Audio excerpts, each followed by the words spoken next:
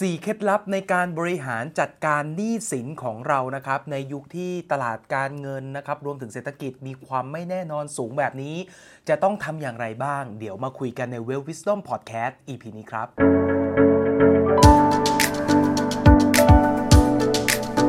สวัสดีครับผมวินอิทธิศักดิ์นะครับยินดีต้อนรับเข้าสู่ Wisdom Podcast นะครับพอดแคสต์ทางการเงินการลงทุนที่จะทำให้ชีวิตการเงินของพวกเราดีขึ้นเรื่อยๆนะครับสำหรับเพื่อนๆที่ยังไม่ได้ติดตาม Wisdom Podcast นะครับทุกคนสามารถเข้าไปรับฟังกันได้นะฮะทั้งบน SoundCloud Spotify นะครับแล้วก็ Apple Podcast นะครับหรือถ้าเกิดว่าใครนะครับอยากจะเห็นหน้าค่าตากันแบบนี้นะครับก็สามารถเข้ามารับชมกันได้ทาง Facebook แล้วก็ YouTube Guru Living เลยนะครับใครถนัดช่องทางไหนก็สามารถรับชมผ่านทางช่องทางนั้นได้เลยนะครับสำหรับ EP นี้นะครับผมจะชวนมาคุยเรื่องที่สำคัญมากๆนะที่ผมว่าจากนี้ไปเราจะมองข้ามมันไม่ได้แล้วนะครับนั่นก็คือเรื่องการบริหารจัดการหนี้นะครับในปี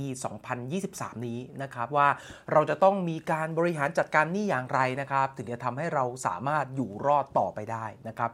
ในปีนี้เนี่ยย้อนให้ฟังนิดนึงนะครับทุกคนก็รู้ใช่ไหมฮะว่าตอนนี้เนี่ยดอกเบี้ยกำลังเข้าสู่เทรนด์ดอกเบี้ยขาขึ้นนะครับเนื่องจากเงินเฟ้อตั้งแต่ปีที่แล้วมันสูงมากครับธนาคารกลางประเทศต่างๆรวมถึงแบงก์ชาติบ้านเราด้วยนะครับก็ได้มีการปรับขึ้นดอกเบี้ยนโยบายมาขึ้นเรื่อยๆครับซึ่งพอดอกเบี้ยนโยบายมันปรับขึ้นนะครับมันจะส่งผลโดยตรงฮะทำให้ดอกเบี้ยเงินกู้แล้วก็ดอกเบี้ยเงินฝากเนี่ยมีการปรับเพิ่มขึ้นนั่นหมายความว่าวันนี้ครับถ้าเกิดว่าเราเป็นหนี้สินเชื่อไม่ว่าจะสินเชื่อตัวไหนก็ตามนะไม่ว่าจะเป็นบัตรเครดิตบัตรกดเงินสดสินเชื่อส่วนบุคคลนะครับหรือว่าสินเชื่อที่อยู่อาศัยสินเชื่อบ้านเนี่ยครับเราก็จะต้องจ่ายดอกเบี้ยที่มากขึ้นครับเพราะดอกเบี้ยเงินกู้ได้เริ่มมีการปรับตัวเพิ่มขึ้นเรื่อยๆแล้วนะครับอันนี้คิดว่าหลายๆคนน่าจะทราบกันแล้วแหละนะฮะดังนั้นเราถึงมาคุยกันครับว่ามีวิธีอะไรบ้างนะครับที่เราจะมาบริหารจัดการหนี้ของเราได้นะครับข้อแรกสุดเลยนะครับให้เรามาลิสต์รายการหนี้ของเราก่อนเลยครับว่าวันนี้เรามีภาระหนี้สินอะไรบ้างนะครับลิสต์ให้หมดเลย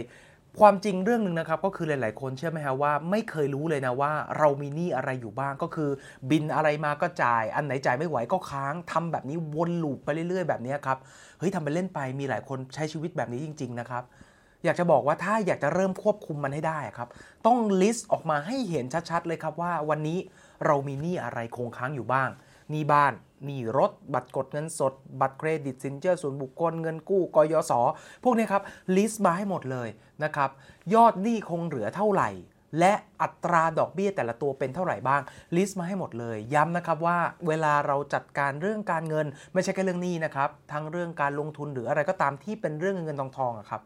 อย่าใช้อารมณ์เป็นหลักนะครับให้ใช้ตัวเลขให้ใช้การคำนวณเป็นหลักสำคัญในการตัดสินใจนะครับเนาะดังนั้นข้อแรกนะครับให้ทุกคนลิสต์มาก่อนเลยครับว่าวันนี้เรามีภาระหนี้สินอะไรบ้างแต่ละตัวยอดเหลือเท่าไหร่และดอกเบี้ยเป็นเท่าไหร่ยังไงบ้างเพื่อให้เราสามารถบริหารจัดการมันได้ง่ายขึ้นครับต่อมาข้อ2นะครับคือเริ่มมาจัดอันดับการชำระหนี้ครับแน่นอนถ้าสมมุติวันนี้นะเรามีหนี้หลายๆตัวเยอะมากๆนะครับสิ่งที่ต้องทำเป็นอันดับแรกครับคือรีบไปเคลียร์หนี้ที่มันดอกเบี้ยแพงๆก่อนครับยกตัวอย่างง่ายๆฮะหนี้สินเชื่อส่วนบุคคลดอกเบี้ยประมาณ20 กว่าเปอร์เซ็นต์ครับหนี้บัตรกดเงินสดก็20 กว่าเปอร์เซ็นต์ครับส่วนบัตรเครดิตเนี่ย18 กว่าเปอร์เซ็นต์นะครับไอ้พวกนี้ดอกเบี้ยสูงมากเลยนะครับเนาะดังนั้นถ้าเป็นไปได้ถ้าเรามีหนี้พวกนี้อยู่ในพอร์ตหนี้ของเรานะครับเรียกว่าพอร์ตหนี้เนาะถ้าเรามีพวกนี้อยู่ในพอร์ตหนี้ของเราเนี่ยเรื่องแรกที่อยากชวนทำครับคือรีบไปเคลียร์หนี้ที่มันดอกเบี้ยสูงก่อนนะครับส่วนไอ้หนี้ที่ดอกเบี้ยไม่แพงเช่นนะครับหนี้กยศหรือว่าหนี้สินเชื่อบ้านพวกนี้ครับก็แค่จ่ายตามยอดที่กำหนดหรือถ้าจ่ายไม่ไหวรีบเข้าไปเจรจารีบไปประนอมหนี้ก่อนอะไรประมาณนี้คีย์สำคัญคือรีบเคลียร์หนี้ที่ดอกเบี้ยแพงๆก่อนนะครับหรือแม้กระทั่งว่าถ้าจ่ายพร้อมกันหลายๆตัวไม่ไหวก็อาจจะต้องไปเจรจาไอ้หนี้บางตัวที่ดอกเบี้ยไม่แพงก่อนครับส่วนไอ้หนี้ที่แพงๆรีบเคลียร์ก่อนนะครับดังนั้นกฎข้อแรกเลยนะรีบเคลียร์หนี้ที่ดอกเบี้ยแพงๆก่อนเป็นอันดับแรกนะครับ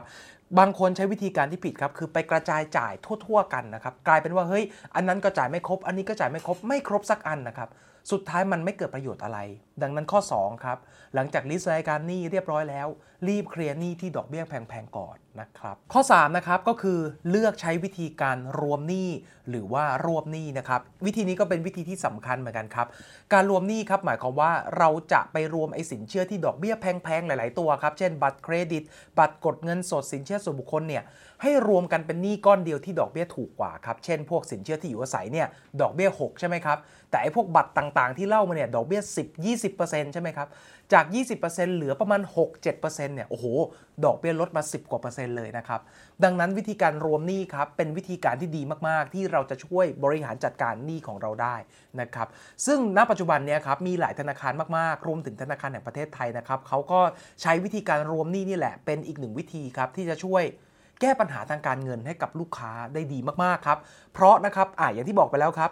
รวมหนี้มาพวกสินเชื่อเป็นพวกโฮมโลนเนี่ยดอกเบี้ยมันต่ำกว่าครับและ2ครับเนื่องจากโฮมโลนมีอสังหาริมทรัพย์บ้านคอนโดทาวน์โฮมตึกแถว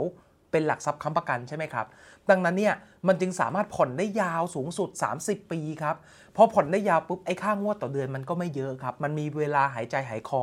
ให้เราสามารถบริหารจัดการได้และรวมไปถึงนะครับถ้าช่วงไหนเรามีรายได้มากขึ้นเนี่ยเรายังสามารถโปะชำระปิดยอดหนี้ได้ด้วยนะครับเพราะสินเชื่อบ้านสินเชื่อคอนโดเนี่ยมันโปะปิดเร็วกว่ากำหนดได้ดังนั้น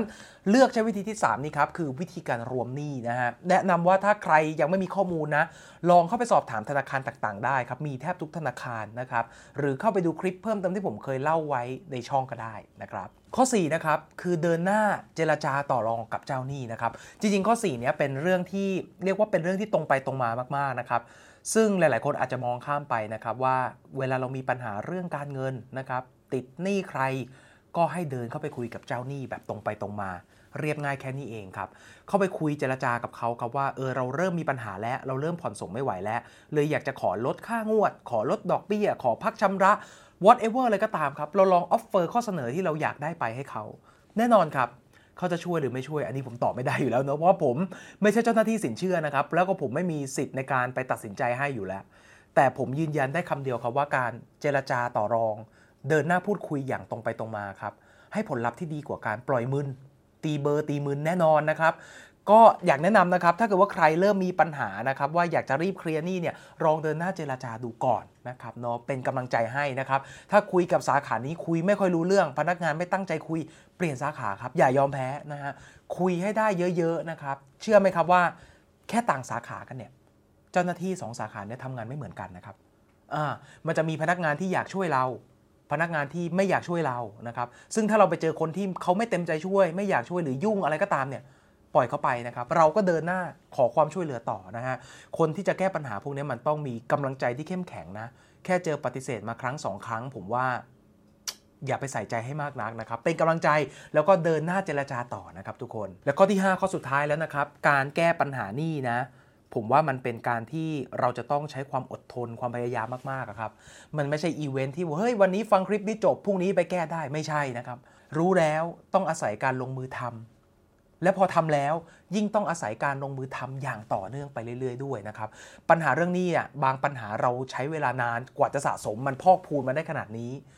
ไอตอนที่จะแก้ปัญหาจะแกะมันออกอย่างเงี้ยครับมันก็อาจจะต้องใช้เวลาเหมือนกันดังนั้นก็อย่าเพิ่งใจร้อนนะครับแค่อยากจะบอกทุกคนว่าอดทนตั้งใจนะครับแล้วก็ลองเอาวิธีทั้ง5ข้อนี้ลองไปปรับใช้กับตัวเองดูนะครับข้อแรกครับคือลิสต์รายการหนี้ของเราออกมาให้หมดนะครับข้อ2ครับมาจัดอันดับการชำระหนี้ครับเอาหนี้ดอกเบี้ยแพงๆไว้ต้นๆเลยครับรีบเคลียร์ก่อนนะครับ3ครับใช้วิธีการรวมหนี้ไปรวมหนี้ที่ดอกเบี้ยแพงๆกับพวกสินเชื่อเป็นพวกโฮมโลนไว้นะครับดอกเบี้ยลดลงระยะเวลาผ่อนนานขึ้นค่างวดจะได้ลดลงนะครับแล้วข้อ4นะครับคือเดินหน้าเจรจากับเจ้าหนี้ของเรานะครับย้ำตรงนี้ว่าเขาจะช่วยหรือไม่ช่วยผมตอบให้ไม่ได้นะแต่การเข้าไปคุยแล้วก็ไม่ยอมหยุดคุยเนี่ยให้ผลที่ดีกว่าการปล่อยเบอร์ปล่อยมือแน่นอนนะครับแล้วก็5ข้อสุดท้ายครับคือการอดทนไม่ยอมแพ้นะครับแก้ปัญหาของเราอย่างต่อเนื่องนะครับซึ่งทั้ง5ข้อนี้แหละนะครับเป็นวิธีการบริหารจัดการหนี้สินนะครับที่ผมอยากจะเอามาแชร์ให้ทุกคนฟังกันนะครับเป็นไงกันบ้างครับถ้าเกิดว่าใครชอบนะครับพิมพ์คำว่าชอบมาบอกเพื่อเป็นกำลังใจกันหน่อยนะครับส่วนถ้าเกิดว่าใครมีคำถามหรือมีข้อสงสัยอะไรอยากจะพูดคุยเพิ่มเติมเนี่ยสามารถพิมพ์คอมเมนต์มาได้กันเลยนะครับก็หวังมากๆครับว่าWisdom Podcast EP นี้ครับจะเป็นประโยชน์สำหรับเพื่อนๆทุกคนครับที่อยากจะมีชีวิตการเงินที่ดีขึ้นนะครับที่อยากจะจัดการบริหารหนี้สินตัวเองให้เรามีชีวิตการเงินที่ดีขึ้นนะครับก็สุดท้ายฝากไว้นะครับสำหรับเพื่อนๆคนไหนที่ยังไม่ได้ติดตาม Wisdom Podcast ครับเราจะมีพอดแคสต์การเงินการลงทุนแบบนี้กันทุกสัปดาห์นะครับก็จะออนไลน์ทั้ง SoundCloud Apple Podcast นะครับ Spotify หรือถ้าเกิดว่าใครอยากจะมาพูดคุยแบบเห็นหน้ากันแบบนี้นะก็มาดูกันได้ทาง Facebook แล้วก็ YouTube Guru Living นะครับสำหรับตอนนี้ก็น่าจะเป็นประมาณนี้นะครับก็ฝากกดไลค์กดแชร์เพื่อเป็นกำลังใจให้ผมและทีมงานทำพอดแคสต์ดีๆแบบนี้ออกมาอีกเรื่อยๆนะครับแล้วเจอกันใหม่ตอนหน้าครับสวัสดีครับ